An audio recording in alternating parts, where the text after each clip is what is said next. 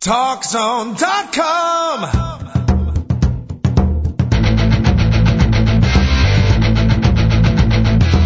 Now, Talk Zone presents Two Guys and a Mic, your mid-morning break sports talk show. It's a passionate yet lighthearted look at the world of sports, featuring the coach, John Cohn, and the Big Dogg, Joel Radwanski. They'll recap the games from yesterday, look ahead to the matchups tonight, and cover a lot more in between. Now, Two Guys and a Mic on TalkZone.com.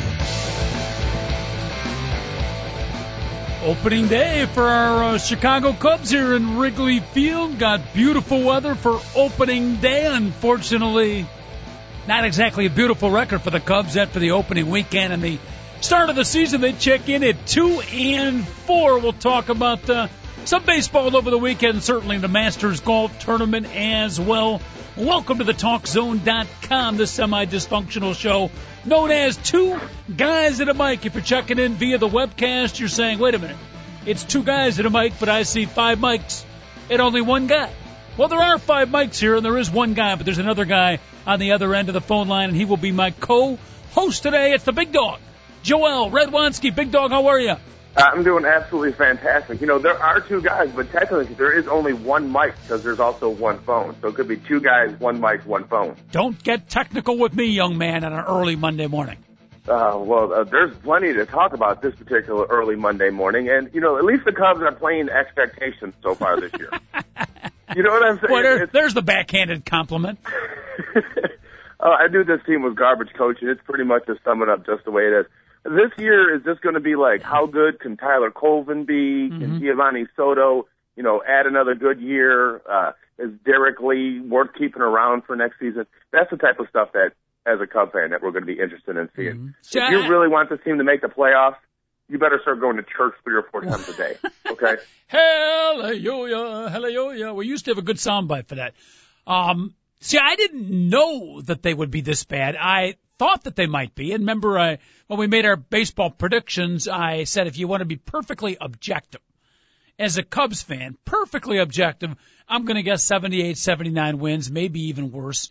But there was certainly the possibility that, they could catch fire, a lot of ifs, and all of those ifs come to fruition, they could be very good. That's why the beginning of the season, Joel, was so disappointing, because once again, no real spark to the team. And again, it's way early, obviously, but certainly not a good first road trip. And you got to hit the ball, if nothing else. Oh, well, yeah, I agree with you. And, you know, Coach, I just want to let you know, I was joking around when I said they were going to win 29 games. I don't think they were going to go 29 and 133 this year. I was kidding with that. I really did think, and I still think they're going to win exactly 78 to 82 games. Mm-hmm. But if you spend more money than the gross national product of Haiti on a baseball team, you should win the division. Okay, that's the most frustrating thing. If this team was going young and they were going to win 78 games, mm-hmm. I would say, you know what, there's hope here. This is a lot of fun watching this team, but watching this particular overpaid, overhyped bunch of spoiled crybabies that the Chicago Cubs have become, it's not fun. So to me, it's a garbage 78 win season. You can win 78 games and actually feel positive about a team. It's how they do it. The way this team has played baseball so far, and it's only 6 games, it's a week. It's 1/26 of the season. But I hate to say it, it just feels like it's just going to be another one of those years where, I go to Wrigley Field, and for the first 4 or 5 innings, I'm actually interested in the game, and then I realize, what am I wasting my time for? I might as well just waste my brain. On the bright side, by the way, a semi-rejuvenated Wrigley Field, and I don't think they spent all the money or more money than the gross national product of Haiti. I want to get back to that and see if that is fact or fiction, but apparently... It's fiction, but it's close. It's close. Yes. All right. Well, at the very least, we should be able to get a couple of the best Haitian baseball players at least to help us out. I got to tell you something. Those guys, with the voodoo that they do, Coach, seriously. I mean, seriously, Pedro Serrano, one of the better players ever out of Haiti. Mm-hmm. Of course, he was fictional and in the movie Major League, but still, the guy could swing the stick. By the way, speaking of Haiti, just as a side note, and if you're new to the show here, folks, we get off the beaten track more often than not, and the problem is we rarely get back onto the track intended, but for the first time since the horrible, horrible earthquake, on a semi-serious note here, Big Dogg, you'll be happy to know the kids' school has started again in Haiti. And again, a lot of the school buildings are still not built up. They've got tents and makeshift schools. But the first official day of school, the kids are back in, and apparently learning about earthquakes and how they start and how to not how to prevent them, but how to live through them will be one of the first topics that are brought onto the school children. But bottom line is school back in session in Haiti, Big Dog, and I know that's a good thing. Yeah, it's definitely a good thing. And I remember going back to school, late August, early September, and how I didn't really enjoy it. I particularly like not doing anything in the middle of the summer. Mm-hmm. But it's got to be a little different when, maybe your school collapsed, or maybe that's the only way you're going to eat. You look at school a little bit differently when you go through an earthquake or not a whole entire country, but a majority of the country was left homeless. Yep. So. Don't forget, we do have listeners in the Haitian area, courtesy of our website. Now we're extending out into 7 different continents, also parts of Kentucky and Lower Tennessee as well. 888-463-6748. That's our phone number if you want to join us, if you're in Haiti or if you're in Chicago as a Cub fan or anywhere in the vast in between. The phone lines are open. 888-463-6748. Our producer, David Olson, will answer the phones. He is multilinguistic, by the way. So if you call in from any one of a number of languages, I don't know if David speaks all of them, but a good many of them. He does struggle with his Portuguese, though, Joel. So if you're calling from Portugal, don't expect the best from our producer. He doesn't speak or Brazil, too, I take it.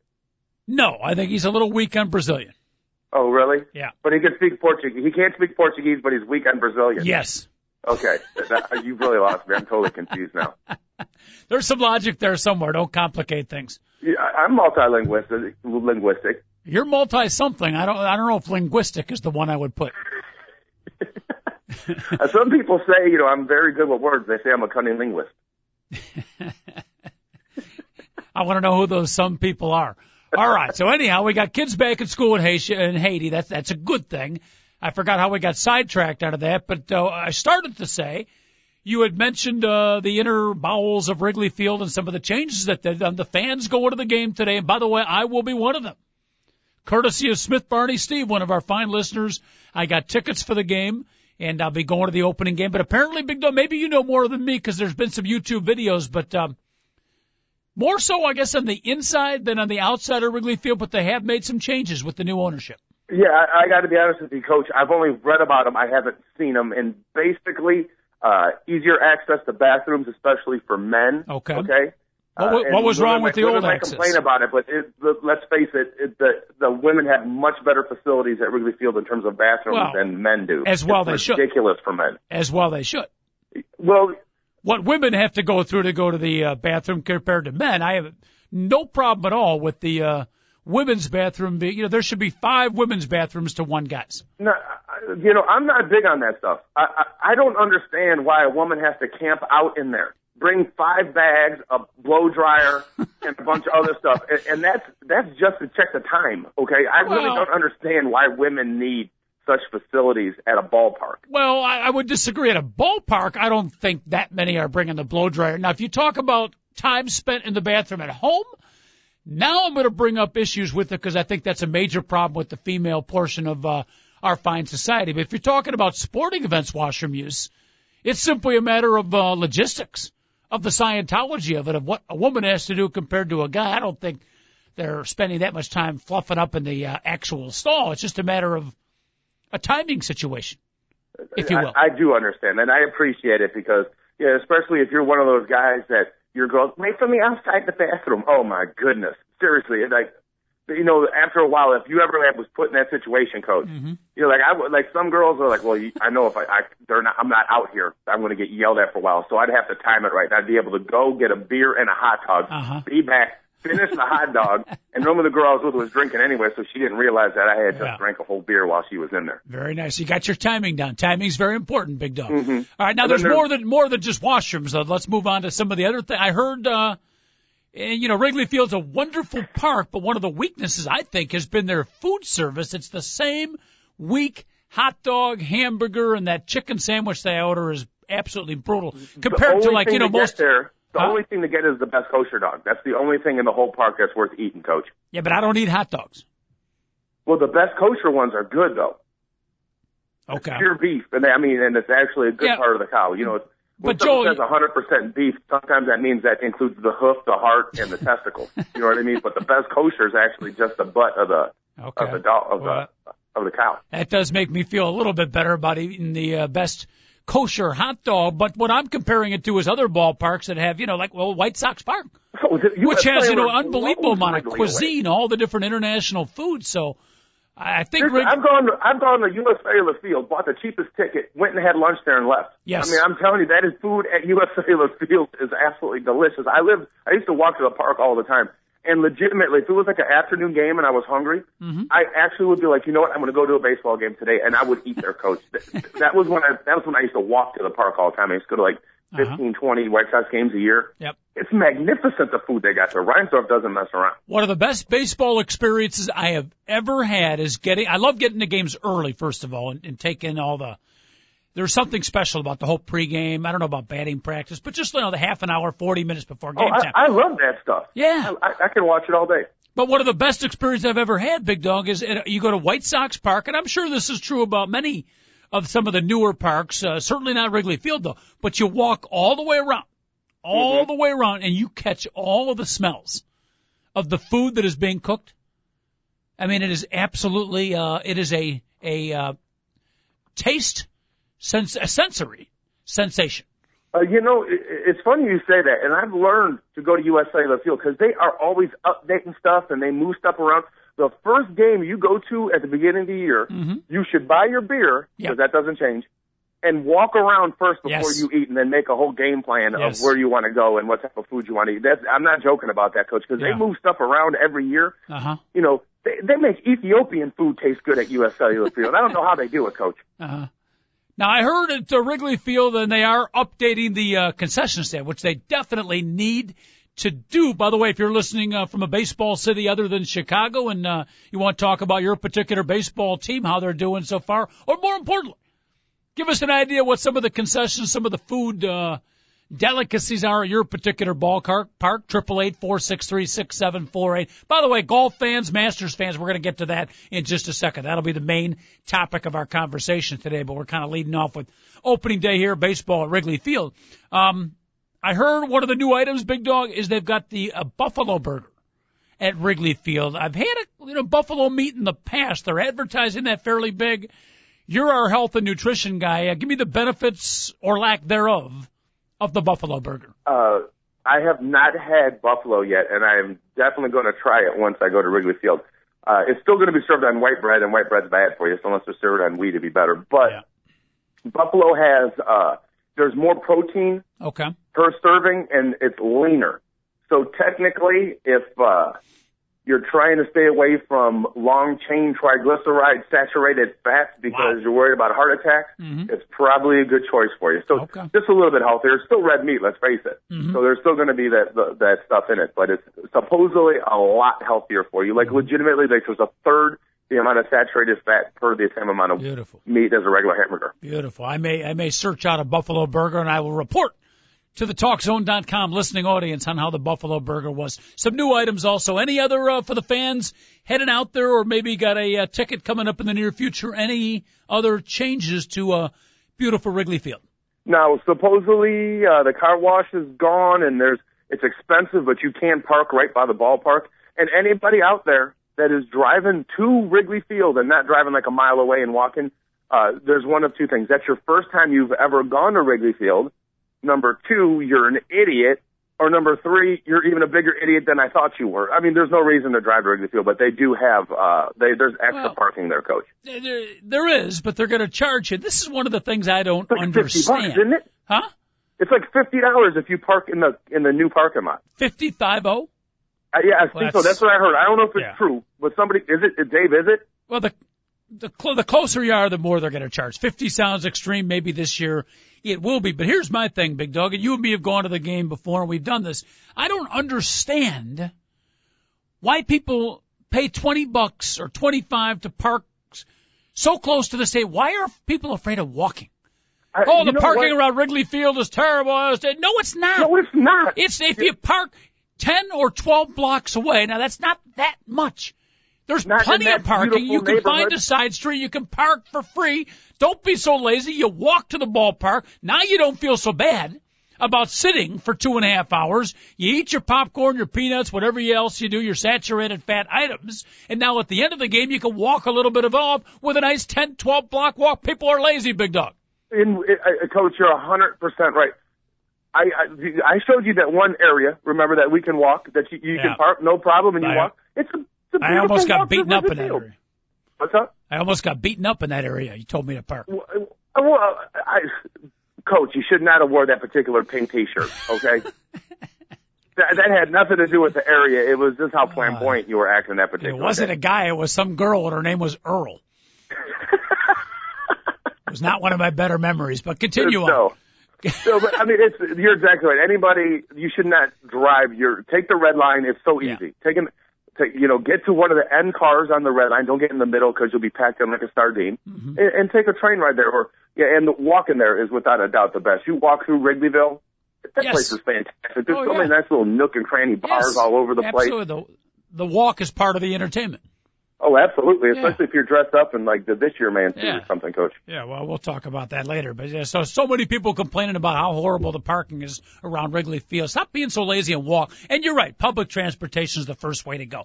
All right. So we got baseball on the docket. We'll talk Masters in a little bit, but real quick, just to wrap up the baseball, Big Dog, any early indications? Both the White Sox and Cubs, not so good.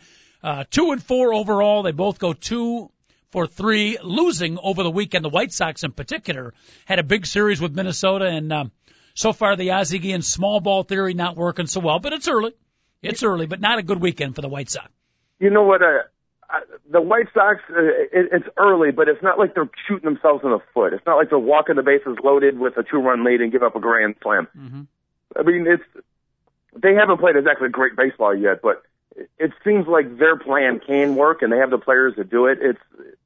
So I wouldn't give up on the Chicago White Sox. Now, a 6-game sample for them isn't all that bad so far. Seems like certainly true with the Chicago teams that the starting pitching outside of the opener from Carlos Zambrano, both White Sox and Cubs, has been either pretty good to very good. And Big Dog, I haven't followed all the baseball, but a little bit of it. Does this transcend as a trend in Major League Baseball? The starting pitching has been pretty good, but boy, to find those relievers that can get outs in the 7th and 8th inning and the 9th inning, it's getting tougher and tougher. And I think that's true for most teams, not just the Sox and the Cubs. No, that isn't a new trend, Coach. That's been that way for a long time. There's a reason why guys are in the bullpen is because they're not as good as the starters. And sometimes your best arm might be your closer, but 6th, 7th, and 8th inning guys in baseball nowadays, if you have 3 or 4 good ones in your bullpen, you have a great bullpen. And we're talking most teams have 7 guys in their bullpen. If 3 or 4 of them are good, you have a good pen nowadays. That's why, I mean, really, if you get a major injury at the end of your bullpen, like with the Twins, that's going to be major to see who's going to fill in for Nathan, because that takes away one of their 8th inning guys or their 7th inning guys. So if it wasn't for the 8th inning right now, the Cubs would be 5-1. Right? Absolutely. Oh, John Grabo, what the heck happened last year?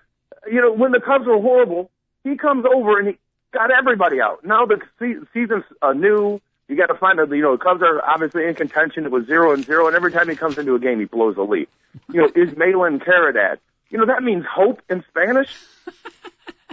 Not for his teammates. It's obviously for the guy batting. It must mean hope. I mean, come on. I thought for a minute you said it meant toast in Spanish. Oh, no, I'm not exactly sure what that is. I think it's one of the Bears' cornerbacks, Nathan Basher. That's what it means, toast in Spanish. Oh, any other teams impressing you? I'm looking at the standings now. Toronto has started off the season. Obviously, it's way early. 5-1. The Detroit Tigers, very impressive in the American League Central at 5-1, and kind of my adopted team, if you will, for this year, the Oakland A. Pretty impressive at 5-2 to start off the season. Yeah, the American League West is a little bit better than people may realize, and the A's are definitely included in that particular group. Mm-hmm. I'm not going to start tooting anybody's horn too early. Don't forget, Toronto always starts out really hot. I'm not even sure what their record is, but I'm sure Kansas City's playing a lot better now than they're going to play in 2 months. Mm-hmm. So I will toot one team's horn if I could, and you see if I'm tooting too early, and I don't want to toot too early because I did tweet a toot one time and it got back to me, but I think the San Francisco Giants, and I said this at the start of the year, people were saying, they're not going to be good. I think the Giants are for real. I think, their pitching staff, their starting pitching, everybody already knew was good. Their hitters, much better than you thought. And the guy with the biggest butt in baseball, Pablo Sandoval, is my early candidate for MVP of the league this year. Well, don't forget that Albert Pujols is in that same league. So, but Albert Pujols does not have the low center of base of a Pablo Sandoval. If the Bears are looking for a center, a guy who can bend over and snap it, I think Pablo Sandoval, the third baseman for Frisco, that's one of the best behinds I've seen in baseball in a long time. I don't think he can get the ball between his legs, Coach. A football, that is. A baseball, he probably could squeeze through there, but I don't think a football. He doesn't. I really like Kung Fu Panda, Coach. I really do like the guy, but I think calling him an MVP candidate is a little too much. All right, you're probably right, but what about calling the Giants? Even though it's early, I'm calling the Giants for real right now. Not only are the Giants a good regular season team, they are ideal for the playoffs. They got Matt Cain and Tim Lincecum. They have two number one power pitchers. And Brian Wilson, you know what? It seems like every year he gets a little bit better as a closer. They got Jeremy Affeldt as a lefty out of the bullpen for a middle relief guy. And they can catch the ball all over the infield. And if you think about this, you know how many people have won World Series rings on the Giants? They've got a bunch of guys that have won the World Series already. Molina behind the plate, Uribe. I can't even believe I'm saying this, but Juan Uribe might be one of the most frustrating players that the White Sox have ever had. But you know what? In 2005, he was awesome. And every last year, he showed flashes of being exactly, what he was with the White Sox. He's a really good fielder and a good situational hitter. Now, of course, in 2006, he might have been the worst player the White Sox had. But, maybe with a chance out in San Francisco, he has it. They can catch the ball, Coach. And I do agree with you. Sandoval is probably the best hitter in the National League that people don't know about. He's going to hit 330 again this year, and he's going to hit 20 homers. He's a good ball player. And Timmy Lincecum, the two-time Cy Young Award winner, still a lot of the fans, the middle-of-the-road fans, still not aware of who this kid is. 168 pounds, soaking wet. He, again, for the third consecutive year, Big Dog, he's starting off unbelievable. He had a great first start yesterday. I think 10 strikeouts in 7 innings. The guy is amazing. Yeah, and it's funny that the low-key baseball fans don't know much about him, but all the emo kids across America, some of them are putting down their skateboards and picking up baseballs because of Tim Lincecum.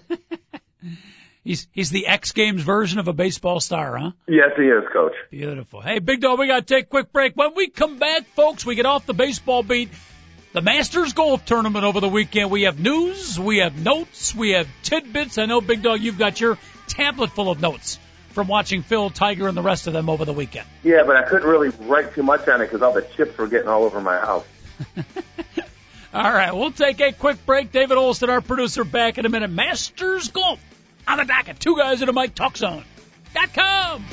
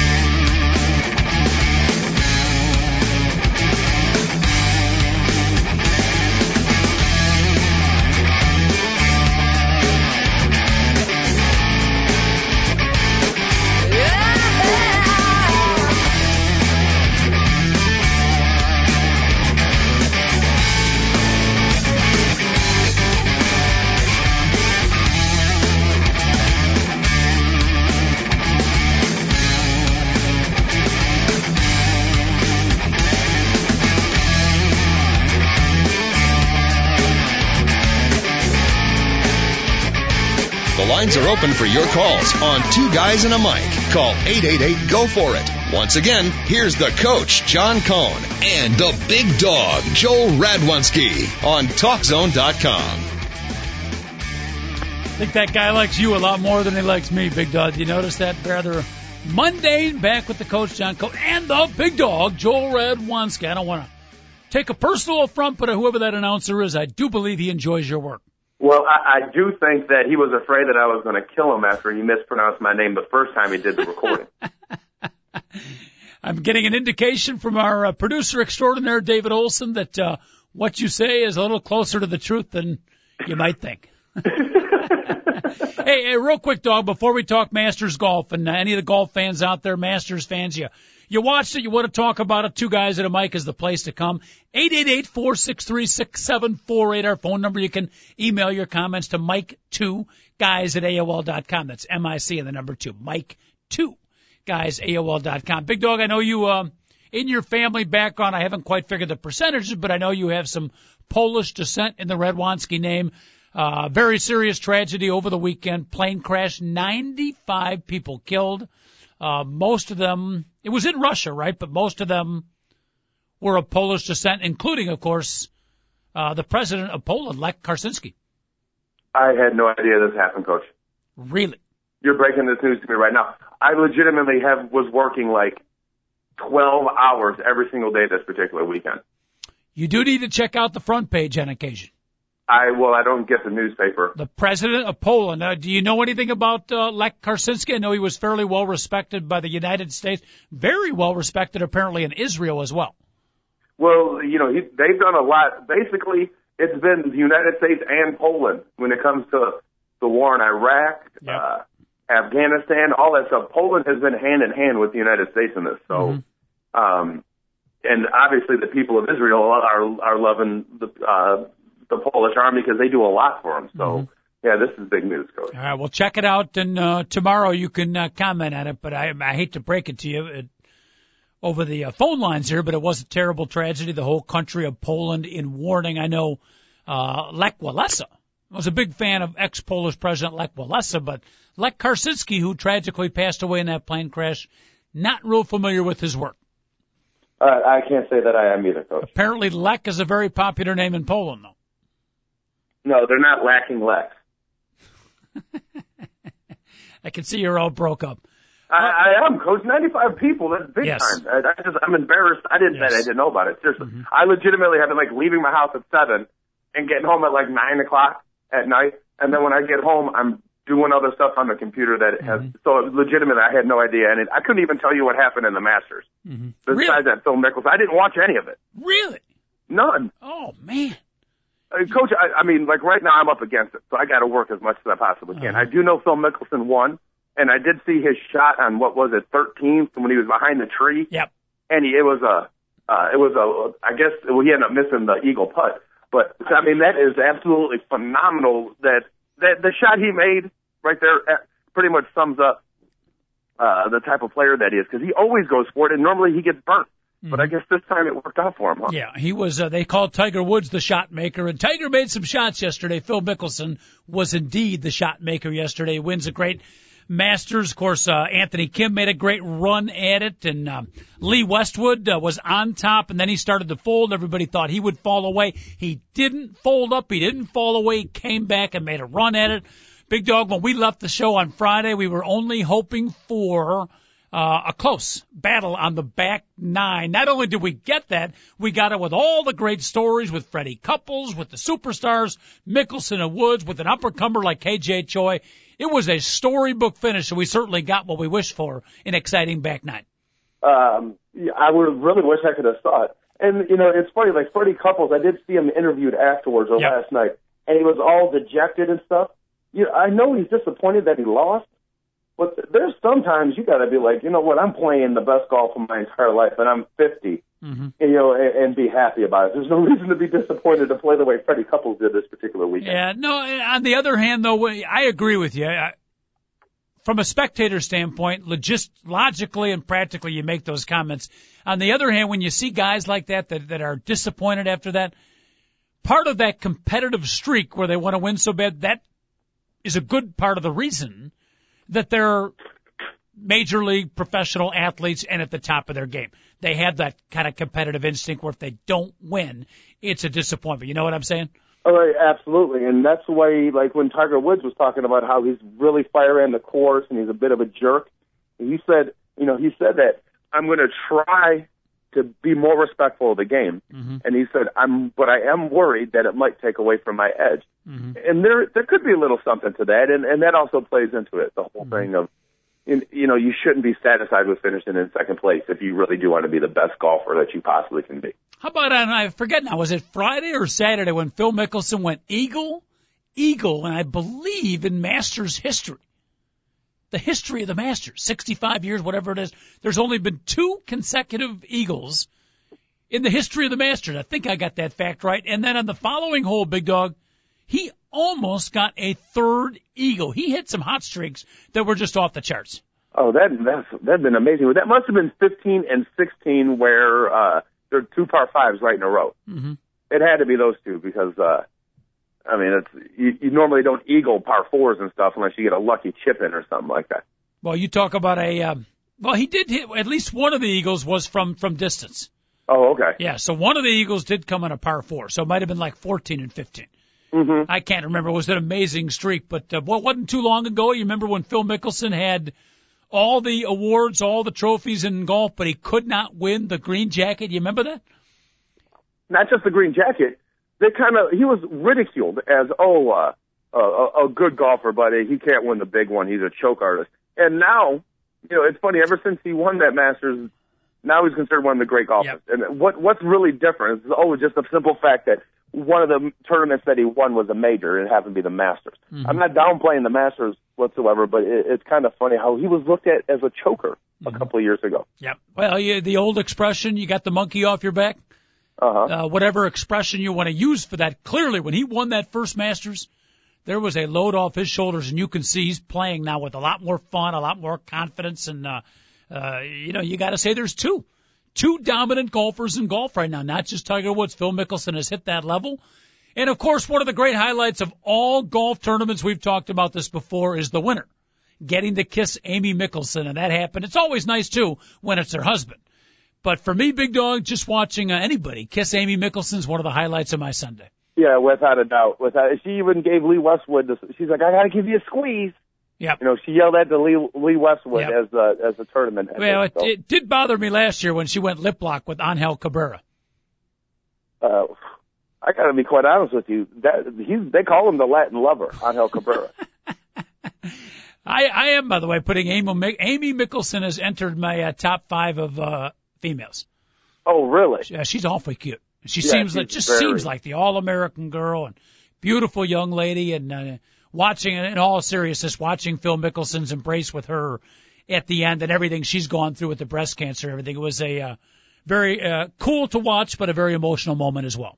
Yeah, it was pretty cool. And, I'm not sitting here bashing Tiger Woods because you know how I feel about it. People need to stay out of his personal life. All I care about is, how he golfs and how he treats, people. Who cares?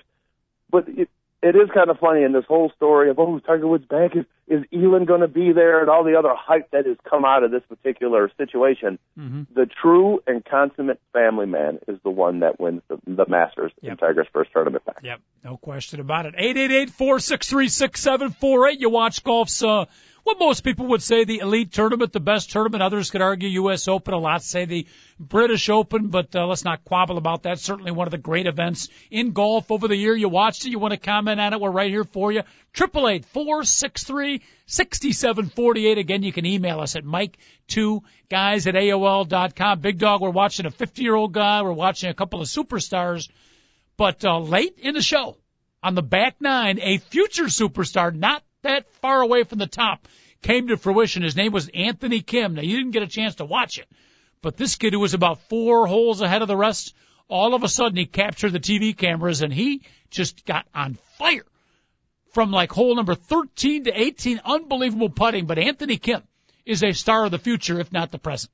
Yeah, and he was, from the story that I was understanding with Anthony Kim, he was driving horribly, and then his second shot would be like a miraculous shot just to get it back on the fairway for, a shot at an approach shot. So he was really making up for bad tee shots yesterday.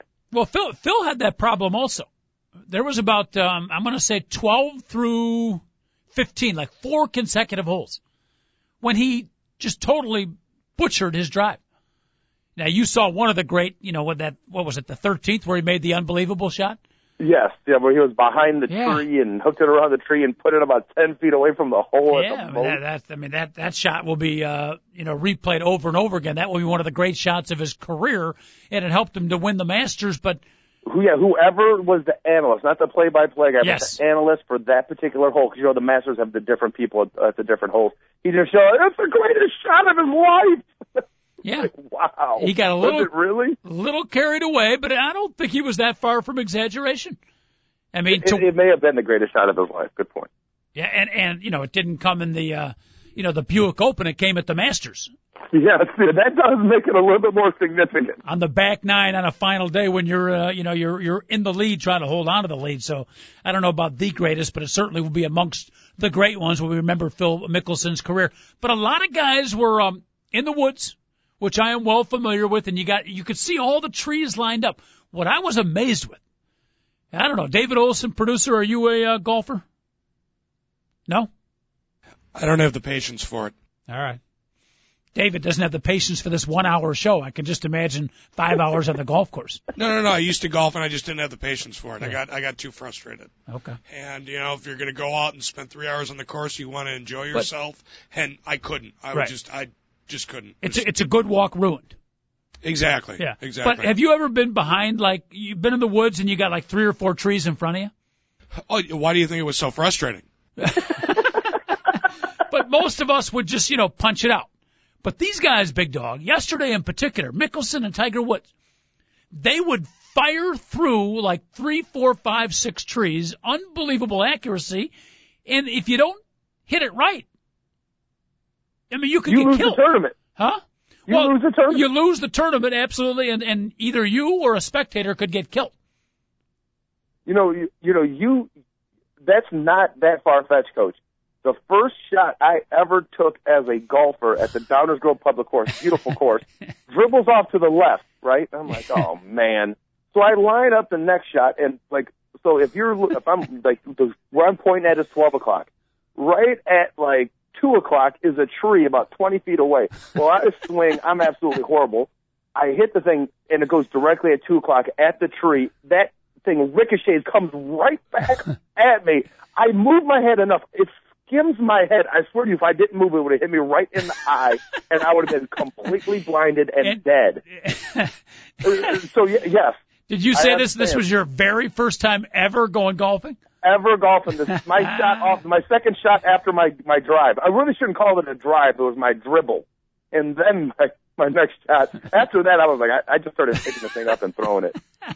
Oh, that's beautiful. Daily quandary for the day. It's a little bit late. We'll throw it out there, though, folks. Listeners out there, we want to know about your worst golf shot ever. Everybody's got one, right, Doug? Oh, you got to have it. That's probably not even. No, you know what my worst golf shot of all time is? At the Jacksonville Public Course, Coach.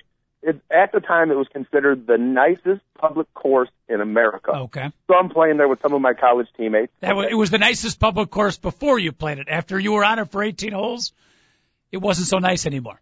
That's probably the summation. Yeah, that pretty much describes it. Well, I'm playing with John Mitzdoffer and Marlo Hollingshed and Rob Cruz. All these guys are awesome, okay? I'm the best football player there. I'm the worst golfer by far, okay? So around hole number 13 or 14, Coach, I get up to it, and I whack this thing, and I hit it pretty solidly, but it just goes right. And I throw it on my club, and I'm like, I'm sick of this. I cannot blankety-blank believe this. And all the other guys are like, why are you yelling? That's the nicest shot anybody has hit all day long. I'm like, what are you talking about? It's perfect. It's right next to the green. I was looking at the wrong hole. I was looking at the wrong hole, and I shot it. I was like, the way the fairway, because it was like the middle of March, so the fairways weren't done yet. We were one of the first people to play on it. And my greatest golf shot I've ever made was an accident. It was kind of like the time I closed my eyes and hit a pitch off Elisa Fernandez and hit a rocket by drive off. I thought you were going to say you were aiming for a hole. You sliced it so bad, you ended out on the green of another hole, but you got a twist to it. You actually were aiming at the wrong hole. At the wrong hole. And landed on the green of your hole. Yes. Anybody that's got want to relay to us your worst shot in your golf history, humorous or tragic, or anywhere in the vast in between, 888-463-6748. On occasion, we'll throw out a daily quandary. That'll be today's daily quandary. I remember my worst, Big Dog, was when I had a drive that went negative yards. Actually went behind me, and I'm teeing off at the guy's tee. Uh-huh. I hit a solid ground ball, well-hit grounder, by the way, but it hit the women's tee, shot back over my head, and landed about 20 yards behind me. for negative yardage on the drive. Did you take the next shot with your pants around your ankles like you're supposed to? No, because I was playing with a female group. Oh, okay. Well, definitely you don't want to do it then. My goodness. Talk about adding insult to injury. Yes. Let's not make a bad situation worse. All right, so Phil Mickelson wins it. Lee Westwood, you got to give credit to Lee Westwood, who apparently has taken over the mantle. Big Dog Sergio Garcia has long since lost it, but Lee Westwood now is the best golfer who hasn't won a major. But to his credit, when he started the fold, and we've seen so many guys in majors, young guys that are trying to win it, the pressure gets to him and they just totally discombobulate. He had a couple of bad holes, but then he came back and actually put the pressure on Phil, and Mickelson kept birding. But Lee Westwood, would you say now he's the best golfer that hasn't won a major? I'm going to have to go with you there, Coach. Yeah, he probably is. You know, we had on one really good doctor on the old show, and we talked about, did this guy choke or not? Yeah, I don't know if Lee Westwood folded in terms of choke. I just think he did it was just a tough golf course at some point. It wasn't I'm trying to think of the guy's name last year at the Masters who you could tell his shoulders tightened up and his breathing shortened, and he actually did choke. It was because he was nervous is why he missed the shot. I don't think Westwood played poorly because of nervousness or it was clutch. I just think that's a tougher golf course than people might realize. And even though that might have been the lowest score I've ever seen at the Masters, 16 under, but it's still a very, very, very difficult golf Westwood, course. I think he finished at 13 under in second place. Anthony Kim right behind him. And you're right, watching the body language, he didn't choke. And it was odd that the doctor we had on talking about it made sense, though. He talked about one of the keys for athletes in pressure situations, if you remember this correctly, Big Dog, was to relax the jaw. Remember that? Yes. To relax. And it sounds weird at first, but when you think about it, if the jaw is relaxed, it kind of sets the tempo for the rest of the body. Yeah, and that was all part of the thing. It started with the jaw. You relax the jaw, and then you make sure your shoulders aren't shrugged up and tight. Mm-hmm. That you relax your shoulders. Because when you get nervous, you'll tighten your shoulders up, and all of a sudden your swing isn't the same because your shoulders aren't in the same spot. And when you're talking about golfers at this caliber, one little micro fraction of a difference in your body means the ball. Because these guys, like you said, they can hit balls in between trees and around stuff. You know what I mean? Because they just hold the club a little differently. Mm-hmm. Well, if their shoulders are in a different spot because their jaw is too tight, they end up hitting the ball differently. Mm-hmm. So it comes down to just simple stuff like that, to take a deep breath and relax and remember, hey, it's only a game, and I'm going to get paid. I've made the cut. I'm going to get paid. So might as well just hit the ball like you normally would, Coach. Real quick, some other things that happened over the weekend. I want to get your comment on Big Dog. First of all, one of the most underrated sports events of the year, the Frozen Four. The NCAA Final Four championship in hockey came to conclusion 37,590 at Ford Field, where the Detroit Lions play. I guess the largest indoor spectators to ever watch a hockey game. I think I got that right. Boston College 5 and Wisconsin 0. The Frozen Four. I know you're a big fan, Doug. Oh, those games are absolutely fantastic. It's too bad it was a blowout, yes. 5-0 game, because last year the final game may have been one of the greatest hockey games ever played. There were 3 goals scored by Boston University to beat I forget who it was. Miami. It was Miami of Ohio. Miami of Ohio in the final minute. So obviously didn't have the theatrics that last year did, but it's cool. 37,000 people showed up, and I got to tell you that. Remember, Billy Gardner, former Blackhawk, color analyst for the Chicago Wolves. We made him watch that last year. He had never watched it, and the first thing he called us up, he was like, "Thank you. That's some of the best hockey I've seen, in my life." He was really, really excited about it. So it's if you're a hockey fan and you don't mind not knowing everybody on a hockey team when you watch it, you will get some great, great hockey games if you watch that stuff. Saturday night, by the way, I watched a little bit of the Frozen Four Saturday afternoon, and then Saturday night had a rare Saturday night at home. One kid out of town, the other kid predisposed. Had a little channel flipping time. I was enjoying my sports venue, flipping back and forth, catch a little Chicago Fire. You know what I got hooked on? What? I actually watched a good portion of don't laugh now, this is true, NCAA Women's Bowling Championships. Bowling. It was pretty Coach, cool. Farley Dickinson knocked off Nebraska. You'll be happy or sad to know, Big Dog, that the defending champion Nebraska team got knocked out. But women's, I'd never seen team bowling before. It was quite fascinating. Now, Angie Dickinson? What about her? Did she beat Nebraska? Farley Dickinson. Oh, I always get those two confused. Although if Angie Dickinson were beating anybody, I'd watch. Farley Dickinson knocked off Nebraska. And the way, not that anybody wants to know, but the way the team bowling works, Big Dog, is you basically got 7 bowlers. The coach can activate any 5. The other 2 have to come off the bench. Each one, and you put them in the strategic rotation. So you got bowler 1, then 2, 3, 4, 5 for the 5th frame. You start it over 6, 7, 8, 9, 10. So each bowler gets to bowl 2 frames. It's team competition, lots of high fives, a lot of pressure on the bowler. I was thoroughly mesmerized. Am I a sick sports fan or what?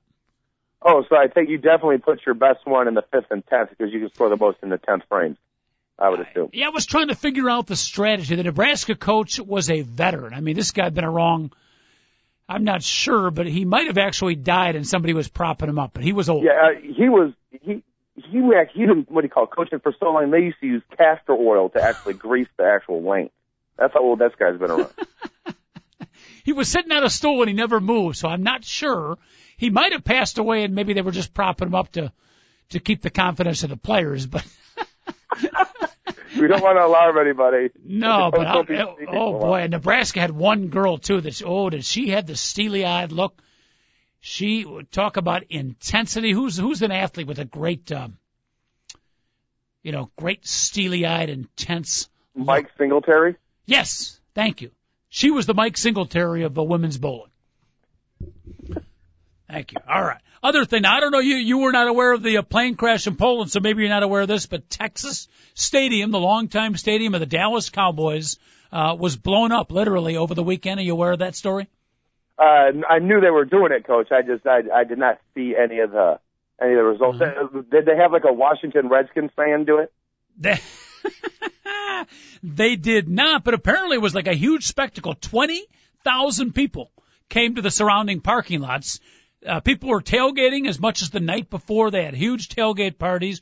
People were watching on TV. It was a huge event in Texas, and they had a planned dynamite explosion. And as far as I know, Joe Theismann did not light the match, Big Dog, but who knows? Maybe he did. I just wish I would have saw Michael Irvin. Yo, man, look at my sunglasses in there. Yo, don't blow that thing up yet. Let me check all the lockers first. You have any memories of Texas Stadium?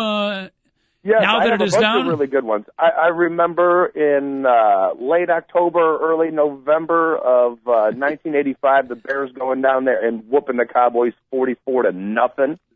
Oh, that was a good day. That was a really, really good day. Other than that, most of the memories of the Bears going down there are horrid and bad. You remember when they wore those pumpkin uniforms on Thanksgiving Day and the Bears had negative yards on offense and they actually they had like lead in the third quarter and somehow I don't even think they had a first down. I remember why, if I'm correct, it was the quarterback situation for the Bears has been bad for 40 years. That day was the epitome of it. Correct me if I'm wrong. It was Craig Krenzel being replaced by Jonathan Quinn. Coach, right? Yes. I got the game right? Yes. Oh my goodness. That sums up the Bears. That game would probably be the epitome of the Bears quarterback struggles. Yeah, and or did Chad Hutchinson start that game? Might have been Chad Hutchinson. No, Chad Hutchinson was already cut at that time by the Bears. No, he was still on the team. Yeah, you're right. He was still on the team. That was 2004. That was his last year with the Bears before he got cut in preseason the next year. Yeah, not too many good memories as a Chicago Bears fan. Overall football fan, I guess just the memories I have involve the cheerleaders. Yes. The Dallas Cowboys cheerleaders truly. Tom Landry and his hat. Yep. Still one of my favorite coaches of all time. The very stoic Tom Landry. But what I always loved about Tom Landry, he may have been stoic, as is our Bear coach Lovie Smith, but his teams, particularly on the offense and special teams, were amongst the most innovative in all of football. even the defense, they used to use that flex bone defense. You know, they did all kinds of stuff. He was the one who came up with the nickel and dime packages. Mm-hmm. Tom Landry, a very underrated coach in terms of innovation for football. Everybody always talks about Lombardi's the best coach. Paul Brown was the great innovator. You know, George Halas was the founder. Tom Landry might have been the founder of modern football coach. He really.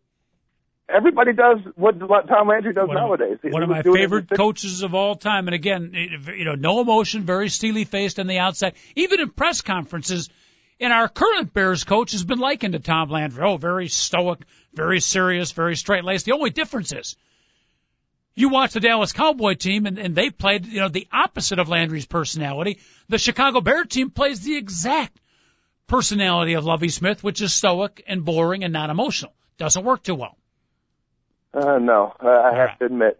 Couple of more horses moving along in our titillating tidbits and little news and notes from over the weekend in sports. Couple of more horses qualified for the Kentucky Derby, both in the Arkansas Derby, Big Dog, and the Bluegrass.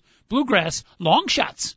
Long shots came through. Stately Victor, 10 horses in the Bluegrass Stakes. He was the farthest odds, 40-1, and Stately Victor lived up to his name. He came up with a victory, and Line of David won the Arkansas Derby. Less than a month, my friend, to the Kentucky Derby. Line of David, huh? Is that an Israeli horse? Can't tell you. I'm sure it's not one of those Saudi Arabian horses that have been coming over here whooping everybody's butt the last couple of years. All I know is it was a rare moment in time. He jumped out to an early lead. Mm-hmm. Took the big lead, trying to run away from all the other horses. The horses trying to stay in play. Then they go around the final turn, and sure enough, the other horses catch up to him. And at that point, we've all seen it before, right? The early leader fades. Yeah. Line of David stuck to it. 2 or 3 horses came up to him, and boom, Line of David found a second gasp and was able to hold off all the other horses down the stretch. Watch out for my guy, Line of David. Big victory for him. He was a 17-1 odds winner also.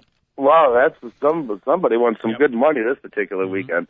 Not a lot of people, but somebody won something really good. 40 and then 70-1, 17-1. Bet on the long shots, no question about it. Derby less than a month away. As you know, if you're a regular listener to Two Guys and a Mic, we try to throw out little unknown horses that you might want to bet on, and you won't hear about these horses on some of the other major shows, Big Dog, but we have one more unknown, unsung horse to add to the stable. He's from a small stables in China, in the Orient, but he might race in the Kentucky Derby. Keep an eye on Hu Flung Dong, who might be racing out of the 8 post. I will definitely keep an eye on Hu Flung Dong, Coach. Yeah. Just for my own personal safety. Tomorrow we'll review some of the other horses, but just a little tidbit we throw in courtesy of your good friends at Two Guys and a Mic.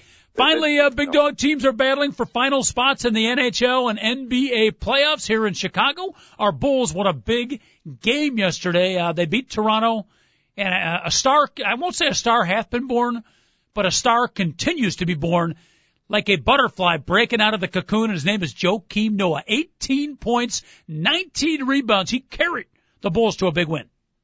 He carried the Bulls to the big win. He also had a couple nice backdoor cut passes. So one of them to Taj Gibson, who is playing phenomenal, Coach. What a steal Taj Gibson was. He was like the 20th pick in the draft. That guy's going to be an all-rookie team this year. They've got a nice foundation, Coach. If they can add another player, this team could really, really make a nice, rise in the standings next year. Derrick Rose is a quality ball player. He's very good. And then, like you said, Joakim Noah could be a center on a NBA champion, Coach. Yep. I mean, that's like the type of player that is. I think he could be that good. Which, I don't know if you want to compare guys in their first year coming out of college and what we expected of them, and 3 years later how we talk of them. But am I going too far to say Joakim Noah has made a quantum leap from what we thought he would be, i.e. a bust first round, to what he is now? And I think, what you just said, he could be a center on a championship game. It's unbelievable how far he has come, Big Dog. Coach, I'm going to have to disagree. I've always been on Joakim Noah's bandwagon. I've always thought he could be a really good quality center because he doesn't care how many points he scores, and he always has cared about just his team winning. So I'm really not surprised. The fact that he's scored a little more than I thought is a surprise. The fact that, he's been consistently getting 15 points recently, that has shocked me a little bit, because I see him more as like a 10-point, 12 rebound, 3-block shot guy, and then taking charges and doing other little things for a team. Okay. I know we're not going to talk to you till Friday, but the NBA and the NHL, long regular seasons. Big Dog, when we talk to you on Friday, finally we can start talking Stanley Cup playoff and NBA playoffs. Very exciting time of year. Yeah, and the Rangers decided to play it safe yesterday, Coach. They were playing the Philadelphia Flyers, and basically the winner would get in. And it's weird. It was like the winner would get in, and they would get the 7th seed, and the loser would be out and not even get in, even though there's 8 teams in the playoffs. And what ended up happening is the Rangers, who think Henrik Lundqvist was a better goalie, they decided to play it safe and go to a shootout. And guess what happened? They lose in the shootout, and they're out of the playoffs. So, you know what? Sometimes when you play it safe, it ain't the right thing to do. You should go try to win. I did not see the game. I saw the highlight of the Philadelphia Flyer goalie making that last save, and boy, the celebration. Olli Jokinen. Huh? Off of Olli Jokinen, he made the save off of. Oh, not Kari Lettinen. No. Different guy? Yes, different Remember, guy. he used to be a goalie for the Chicago Wolves, right? Yes. Yeah. Talk about bad names. A goalie, his last name was Lettinen. The only worse name than Lettinen is Passmore. Which is true, too. Steve Passmore was a goalie for the Blackhawks. All right, Big Dog, hopefully you'll be able to check in Tuesday, Wednesday, or Thursday, so our listeners will hear your voice, and I know you'll be co-hosting Friday's show. Thank you so much, my friend, and stay out of trouble. I don't want to read about you in the crime report. I check the papers every day. Well, luckily, Coach, hopefully you don't know how to read. Otherwise, you might be finding me. Thank you, Big Dog. Take it easy, Coach. Thank you, Dave Olson. All right. Have a great day, everybody. We appreciate your listening. TalkZone.com. 2 Guys and a Mic. We're off. Check us out 10 o'clock tomorrow morning. Have an outstanding day, everybody.